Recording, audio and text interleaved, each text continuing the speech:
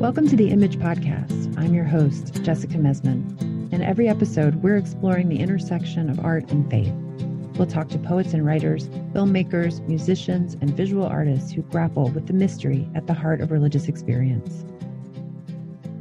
Jeffrey Overstreet wasn't allowed to watch movies growing up, but his Christian parents did take him to the public library every Friday night. Intrigued by the ads he saw for movies in the daily paper, he started reading the reviews. He discovered film criticism before he discovered films themselves. His story is almost the mirror image of Jeff's. He grew up with lapsed Catholic parents who were suspicious of religion. For them, art was where you went to find the truth. But they both longed for deeper friendship. To cope with the loneliness of an isolated childhood, Jeff turned to writing, creating stories of a community of friends. Rather than being led away from Christianity, he found the arts enhanced his faith. Today, he's an award-winning arts critic, memoirist, and novelist. Morgan was also lonely, and he found himself always looking for that something more within the artistic communities he participated in and created. In his 30s, he started going to Mass, and religious practice enhanced rather than limiting his experience as an artist. In addition to writing about art for Image, The New Yorker, and Harper's, he's part of a group of urban Franciscans called the New Order of St. Francis, who serve the poor on the streets of Detroit. When you meet Jeffrey in his Dr. Strange t-shirt and jeans, and Morgan in his three-piece suits, they may seem like an unlikely pair of friends, but a shared vision brings them together. They're both longtime writers for Image's Good Letters, where we publish essays about the intersection of art, faith, and personal experience. We sat down at the Glen Workshop in Santa Fe to talk about the importance of artistic and spiritual friendships to our work and faith, how both church and friendship have served to break us down and put us back together again, and how our favorite films do that too, from Mike Leigh's Another Year and the documentaries of French filmmaker Agnes Varda to the Muppet movie. Well, I grew up in the 70s in Portland, Oregon, in a very, I want to say closed, but small Christian community. We attended a Baptist church there that was more Southern Baptist in its ways than I understood at the time. But the general attitude in the church regarding the arts was suspicion, and nobody went to movies. If you were seen coming out of a movie theater, people would talk about you. But strangely, there was this wonderful contradiction that the more you read, the more widely you read, the better. So I won't say we lived in poverty, but we would go to Dairy Queen maybe once a year, and that was our restaurant trip for the year. Friday nights, we never went out to do anything that would cost money. Friday nights, the family adventure was to go to the public library. My mother gave me this plastic yellow tub, and I could bring home as many books as I could fit in that thing. And there's a picture of me at like 4 years old sitting on our very 70s couch with this pile of books that I have dumped out of the yellow tub. And there's one of those books looks like Roget's Thesaurus or something. I don't know what it is or why I picked it at 4. Checking out the dictionary. But my mother wonderfully encouraged me to read everything. She was an elementary school teacher, has been a preschool teacher for many, many years. Wanted me to learn to write at a very early age, and so I started copying the storybooks I would bring home from the library, letter for letter, word for word, illustration, everything. And I just fell in love with the act of making books. So while I was not allowed to watch much of anything outside of Mr. Rogers or Sesame Street, I was writing, from the beginning, writing these really terrifying stories about monsters. I mean, my first book actually had no text. It was just drawings of this sea monster with these enormous jaws chasing this vulnerable little stick figure diver, and every time you turn the page, the jaws would close a little more. Until finally the teeth are like right on him, and he does what any diver would do. He draws his sword and kills the monster. And that's how I resolved the tension of having seen, in 1975, the poster for Jaws in the newspaper. Because movies were evil, and there was a monster, the image, closing in on this swimmer. And I had to resolve that tension because I was never going to be allowed to know what actually happened in that movie. So that's how I started. That was my entrance to creative writing. It was a way of coping with this sense that I was surrounded by danger, represented by movies. And so I learned right away that the way you deal with danger is to squash whatever is in your path, whatever is threatening you. I grew up in the vocabulary of a very conservative Christian tradition, learning all the Bible stories and genuinely loving Jesus, but believing that a life lived faithfully to the gospel meant withdrawing from the world and being, living a life of self-preservation. And so that sort of feels like the core of what I'm supposed to do now, what my life is now in the arts, is trying to celebrate beauty and freedom in a way that will help save Christians.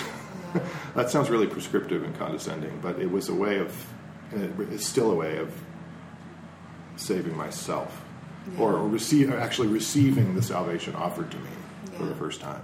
I mean, of all the books on faith and art I've read, and all the Glenn workshops I've attended, and all the wise friends like Morgan that I have, the line that sticks with me most, sort of at the center of all of it, is predictably Madeleine L'Engle's book Walking on Water, that we do not draw people to Christ by telling them how wrong they are and how right we are, but by showing them a light that is so lovely they will long with all their hearts to know the source of it. Yeah. And that, it's like I read that, and it just, all of the false teachings crumbled. Yeah. It was like, I'm not on a mission to change people when I write. I'm on a mission to be in love. At what point in your life did you start to experience movies and start to love film? Well, by virtue of being disallowed movies, but being so intrigued by the posters for them in the newspaper every day, I started reading reviews. That's how I got close to movies. That's how I found out what really happened in there. The lack of spoilers became a constant torment because I needed to know how these stories ended. Right. So those early stories also often resemble whatever movie was out at the time because I was trying to figure out what might happen there. Wow. But for some reason, my parents let me watch Siskel and Ebert on TV. Yeah. And so I would listen, and this is what was important about that. It wasn't just that got me close to movies. It's that for the first time, I saw people disagreeing respectfully every single episode. Of course, then we learned later that they really hated each other's guts. But they put on a good show of being friends. Civility, sure. And disagreeing. And I had just been taught that disagreeing with somebody was anger, and anger was bad. Yeah. So if you had a problem with somebody, you just bottled it up and you were quiet. But I was like, I like how they think through things out loud together, and sometimes maybe persuade each other a little bit in their enthusiasm. So instead of diaries, I have drawers full of little magazines I started writing at like 11, where I reviewed everything that happened to me. Wow. I reviewed little records I played on my Mickey Mouse record player. Wow. I reviewed episodes of the A-Team. Or Murder, She Wrote, or whatever we were watching. I have like a 5-page article that I wrote on an Amy Grant album. Wow. That was the beginning of criticism. It was just, I wanted to justify my interest in these things because I was told that I shouldn't be interested in them. Yeah. And so I wrote in self-defense. Yeah. And that was my entrance into criticism. And sometimes I'm told, you need to not sound so defensive in your criticism. I'm like, that's my 7-year-old self trying to find permission to live. Right. Fiction, though, was more important because I loved losing myself in story and not... I grew up kind of alone. I had a younger brother, but he had very different interests than I did. Mm-hmm. And we weren't really allowed to play with other kids after school because they were from more worldly families. Mm-hmm. So I longed for those friendships you see modeled in The 100 Acre Wood or in the Henry Huggins and Ribsy stories. I wanted a neighborhood full of friends, and so I had to make it.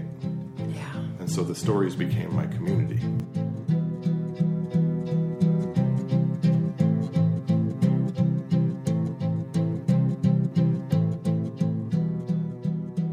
And I'd like to hear more about your story too. How did you come to an interest in art, and how do you reconcile that with your faith or not? My parents were both raised Catholic. My father went to Jesuit boarding school, which I think will beat the Catholicism out of a certain amount of people. And my mother was raised in a Polish Catholic immigrant Chicago, where I think for those people, Catholicism is essentially the national punishment.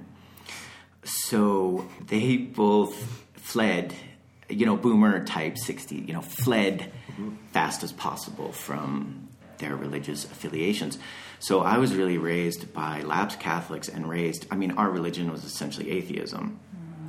In retrospect, I realize a lot of sort of latent Catholicism was there in the background, but really I was raised without religion, and I was raised with the idea that art is basically the replacement, or art is the real thing. Art is the cool thing. Art is the interesting thing. Art is the thing that gets you in relationship with true stuff that shows you what life is really like, elevated ideas, profound things. All of that is art. My father was a writer, is a writer. All my aunts and uncles on that side are writers, filmmakers. Writing is a huge thing in my family. My grandfather was a dentist who desperately wanted to be a poet. The poet-dentist syndrome. And consistently wrote sort of poetry throughout his horrible life as a dentist that he hated. So for me, it was art. And contrary to Jeffrey, it was like, don't hang out with religious kids. They're weird. They are, by the way. You're right. I mean, maybe everybody was right here. But yeah, the thing is hang out with arts kids and also do what you want.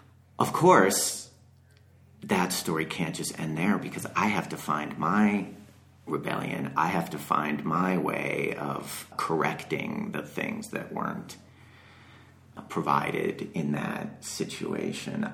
So eventually, I start going to Mass.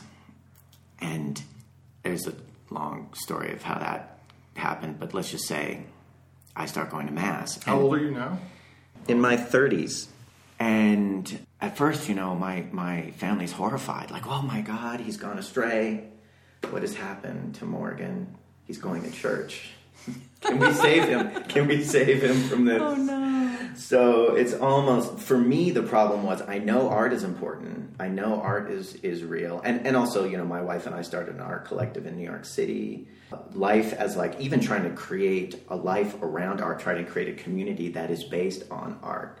Though in some way, the lacking always of that community for me was that it needed something more to hold people together. And I didn't know what it was until I later now realize it's some sense of spiritual something or other. I mean, to me, that's also a religious thing. To me, the liturgy, I love the liturgy. I love the liturgy of the Mass. Yes. Yeah. So all that stuff I discovered as, for me, a corrective for what was lacking in the sort of free-for-all aesthetic realm where art does everything. I need religion to make art right. Yeah.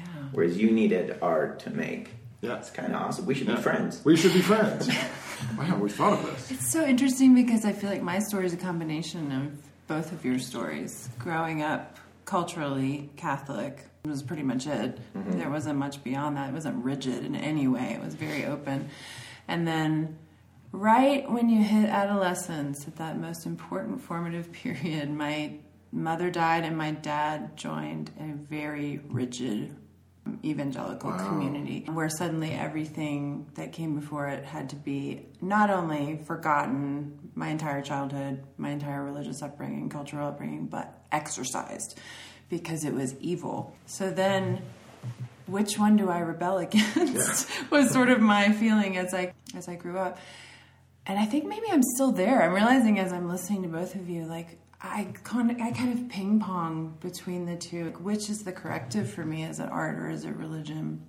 And I also really respond to what you say about loving the liturgy and needing the liturgy, even as I struggle now with any kind of traditional Catholicism. feeling, like a real craving for that. I don't know what it is. If it's just I love ritual, I love aesthetics and symbolism, but there's something there. That anchor is really necessary for me. And also what you said about artistic community. And I've been parts of artistic communities. My entire adult life, I've worked with artist colonies and artist organizations and art schools. Mm-hmm. And there is something missing for me in those communities when there isn't this spiritual element. And that's what makes Image so different to me, and what makes this workshop, and particularly the Glenn workshop, feel so different. Yeah, I mean, finding Image for me, I think in that sense we all share this. Yeah. Whatever the original starting point is, finding Image was like, holy shit, it all. Sorry, I probably can't.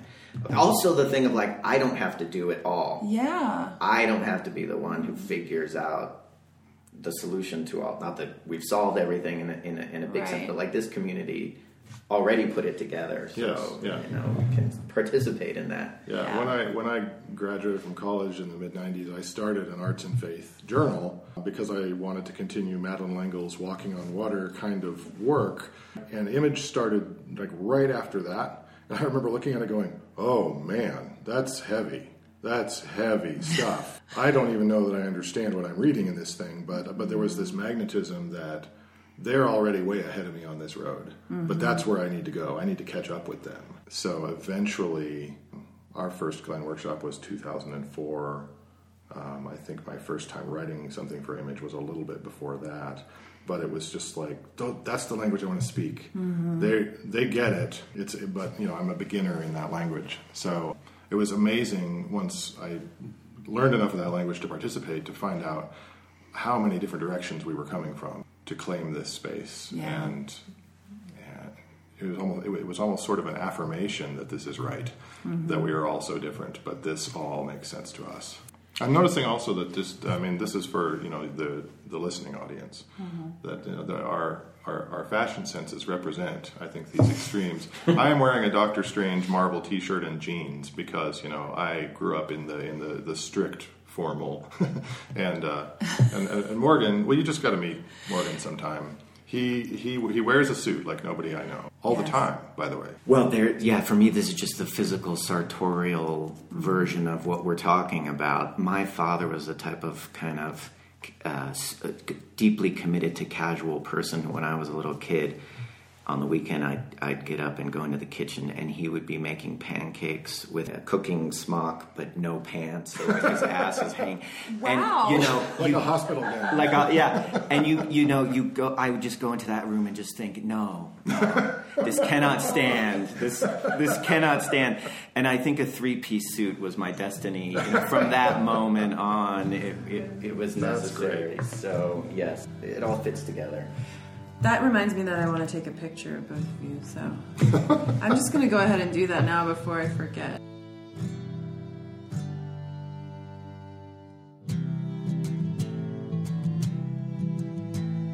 I'm Jamie Smith, the editor-in-chief of Image Journal. And like you, I'm a fan of the Image podcast, which is an audible feast. I hope you'll consider giving to our fall campaign so we can continue to set this table. Your gift, big or small, is crucial for our continued work. To give, visit imagejournal.org/donate2019. Thanks for investing in art, faith, and mystery.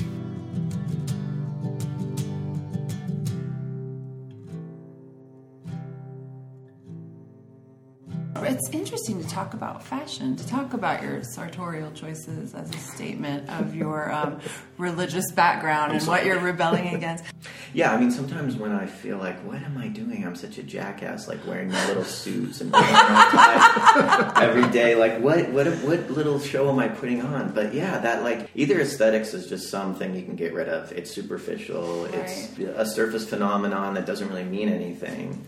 Or it really does mean something, in which case, like, it goes all the way down. Right. And then, I don't know, to me, even something like fashion is not meaningless. It's as important as anything else. That doesn't mean that, I don't know, judge someone on their fashion or something like that, but, or that you have to... It's a sense of integrity. Integrity means everything is connected.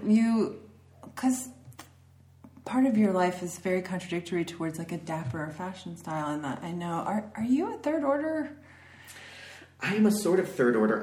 I am in what's called the New Order of St. Francis. That's it. So tell us about that and what that means and what you do. It's really hard to explain because I ended up... I have no great theological or practical or whatever break with the Roman Catholic Church. I was baptized a Roman Catholic. I go to various churches. Mm-hmm.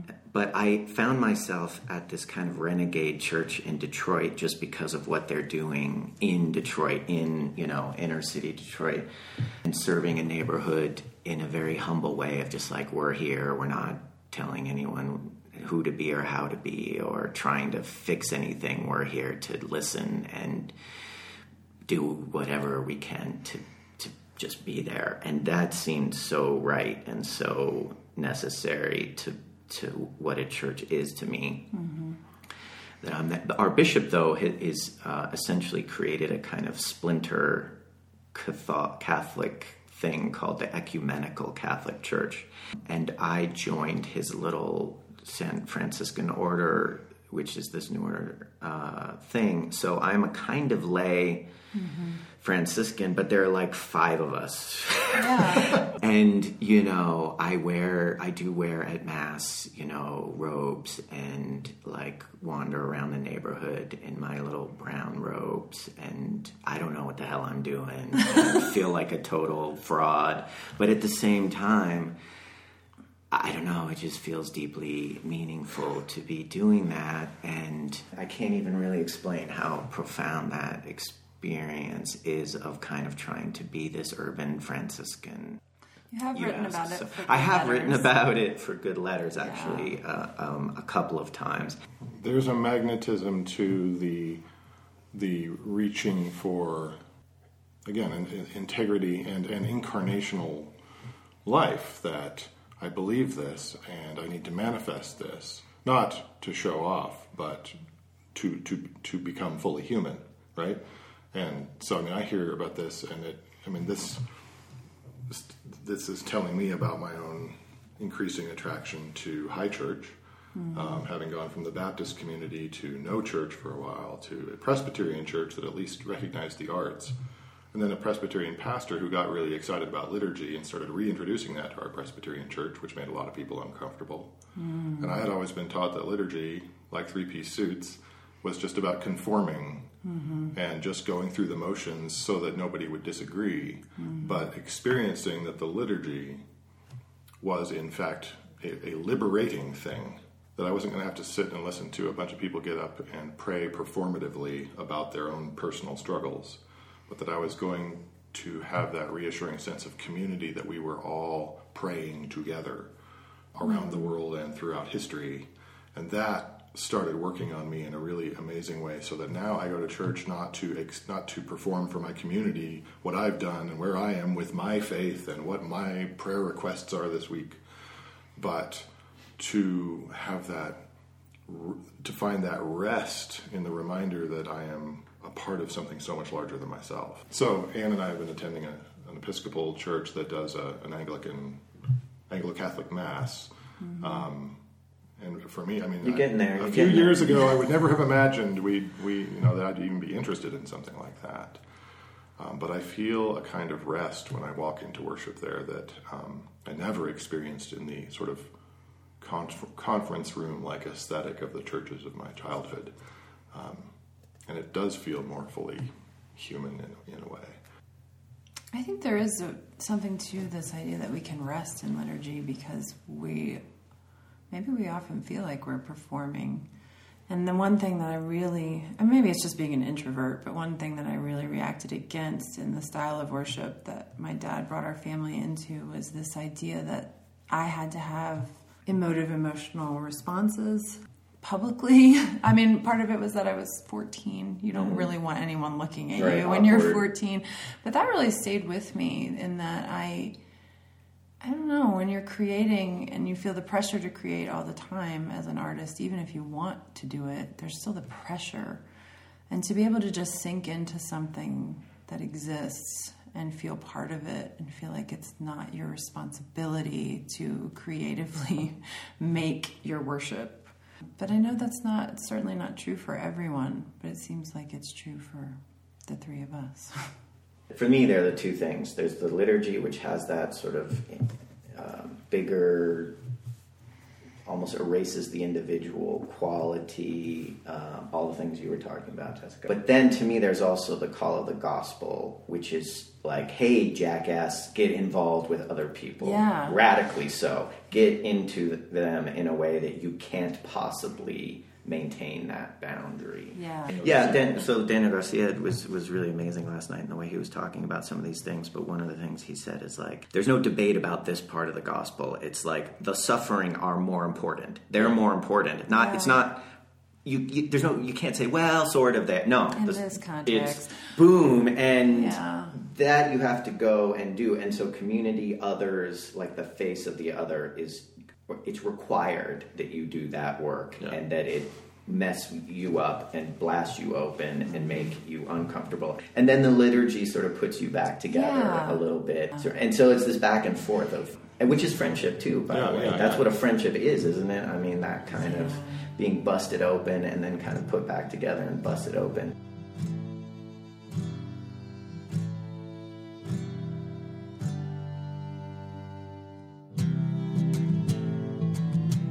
The film seminar this week, we've been watching films about friendship. That was the theme given to me, and I was like, oh boy, this could either go really Hallmark after-school special, or this could be about really, really troubled people trying to get along. And so I sort of charted out this spectrum of, okay, down here at this end you have Cassavetes, you have Mikey and Nikki with Peter Falk, which is such a troubling friendship that people may never have returned to the Glen if we'd watched that. And then there's the Muppet movie at the other end, which, is just this joyful celebration of friendship and the power of imagination.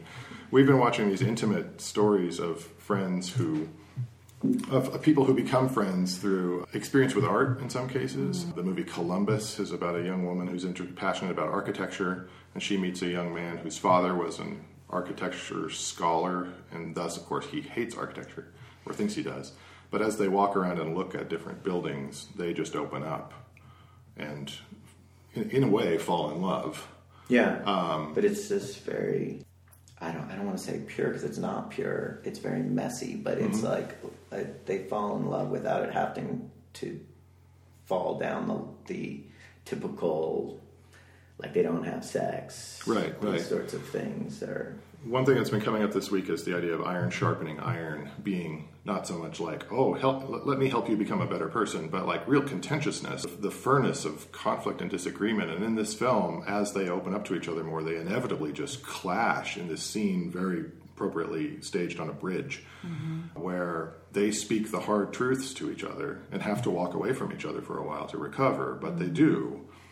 And then the next day, the next movie we watched was about the very thing we've been talking about. This married couple who are absolutely happy and who have this beautiful garden and this kind of ideal life together, but they are almost supernaturally committed to the suffering in their community, to the point that you get a lot of the discomfort of watching the movie is the discomfort of thinking, boundaries, people, boundaries.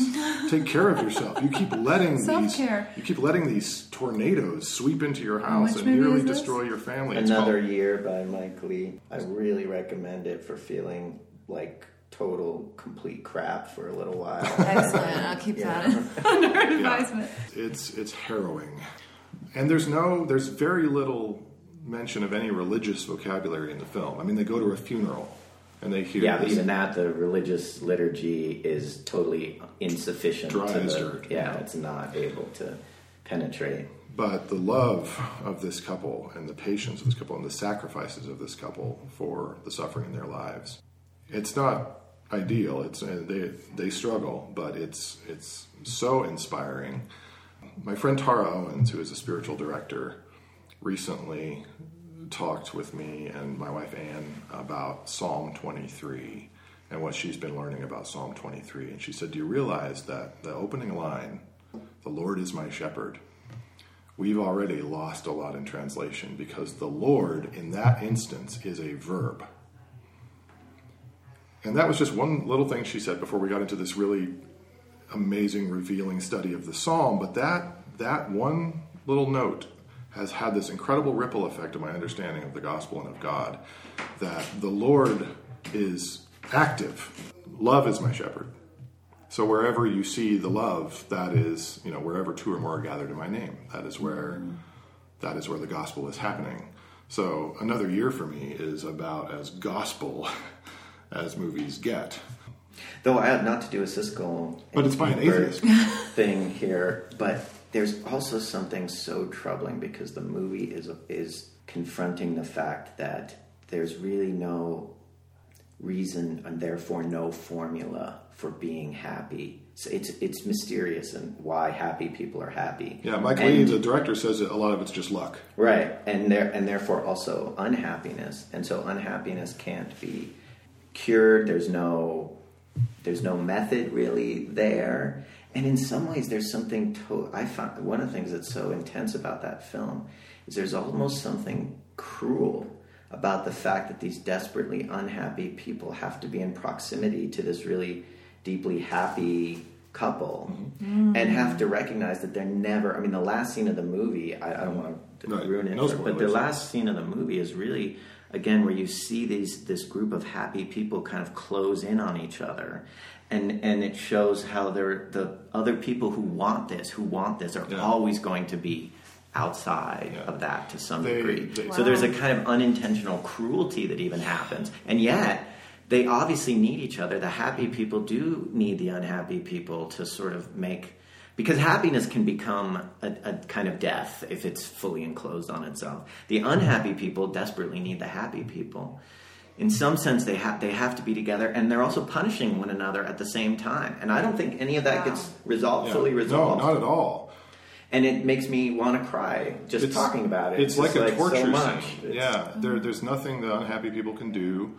But here they are at a table with people who are on this nostalgia trip of all the places in the world they've visited, of how, well, at that point I was making so much money I didn't know what to do with it. And so we were able to go here and here and here, and the camera drifts over to this miserable character who can't even imagine that kind of life.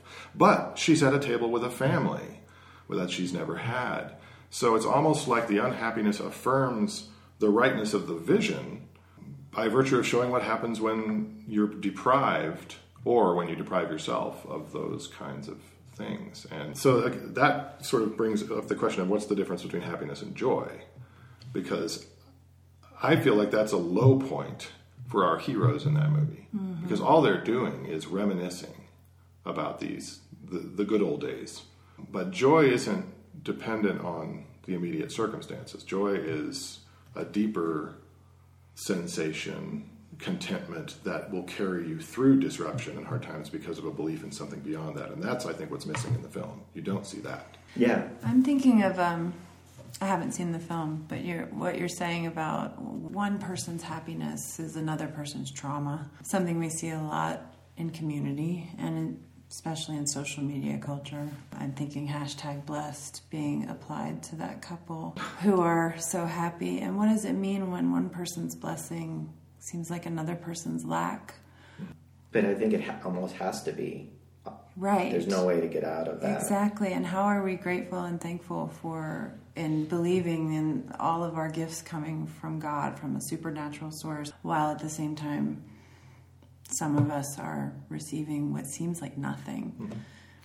Even if you go to the most sacred of movies at the Glen Workshop, you find the same conflict. When I show Babette's Feast, there's always one person in the room who says, Babette is terribly selfish, and she gives these people who don't have the resources to enjoy anything and have resigned themselves to this sort of misery as devotion. This feast that introduces them to what is possible. But it is now no longer possible because all of the money has been spent and this great feast has been served. And now they're going to go forward knowing how poor they are. Right. It is terrible. Yeah, it's a great argument. That's correct. But what she's also given them is that. Right. Is all of that trauma as well as the tools to deal with it, as well as the recognition that that's going to collapse into trauma again. Like, she's given them all of that, I think. And she's given them a picture of what we are promised is to come, which helps you go forward if you understand it that way. Well, and just the idea that the feast is temporary. No matter what your happiness is that you're claiming at this moment, keeping it in mind that it's temporary for all of us. Tomorrow we're going to watch a movie about a guy who is a counselor to men who are coming out of prison on parole, and how his very first connection with one of those men becomes a mutual rehabilitation relationship. I did want to conclude it with the Muppet movie because it's just such a celebration, and it really isn't. It's so easy to just think that that's just a nostalgia trip, or it's just sentimental, or just to make millions of people happy. But it was done 2 years ago as the closing movie at the Glen by Gareth Higgins and Scott Teems, and I am holding a grudge. But so I've decided instead to show a documentary by Agnes Varda, her and this other visual artist named JR, as they travel around France, seeking out people who have been underappreciated, overlooked, neglected, and then blowing up these glorious 40-foot tall portraits of them in France so that you can't miss them when you drive by. And it's just such an inspiring reminder that creativity can become so much more when it does that elemental gospel thing of find the suffering, find those who feel invisible, and make them visible. Agnes Varda just died. Is it this year or? It's been about a year now. Maybe a year. Yeah, it seems like a long. It's not that long. And what I'm saying should be said is that she herself, I think, is getting more and more recognized as being the true genius of the French New Wave. She's the real one. She is beloved above all, I think, in France now. The last Cannes Film Festival, the poster was a picture of her, and she's just herself. And that's where the movie we're going to watch. Actually, now that I'm thinking about it, it does end with grief. The Gleaners and I was one of the most beautiful essays on grief. That's my favorite of her films. Yeah, that is a brilliant. I also think that is one of the great film essays. Mm-hmm. I use that in my academic writing class, the research writing class, because it is a research essay. Yes. But the way she researches is so playful and spontaneous. It's there's improv. That balance and war between joy and pain and grief and suffering and rare moments of the feast that we love. The end. I think you just nailed that. Yeah. All right. Thank you. And thanks for doing Kermit. You've been listening to the Image Podcast, produced by Cassidy Hall. Our music is by Sister Sinjin. If you like what you heard, please leave us a review on iTunes. Those reviews are the best way to make sure other people find out about us. For more information on how you can support Image and to subscribe to the print journal, please visit the Image website at www.imagejournal.org. There you'll also find all previous episodes of this podcast and our show notes and links to resources discussed in the interviews. You can also access back issues of the journal through the Image archive. We'll be back in 2 weeks with further exploration of art, faith, and mystery.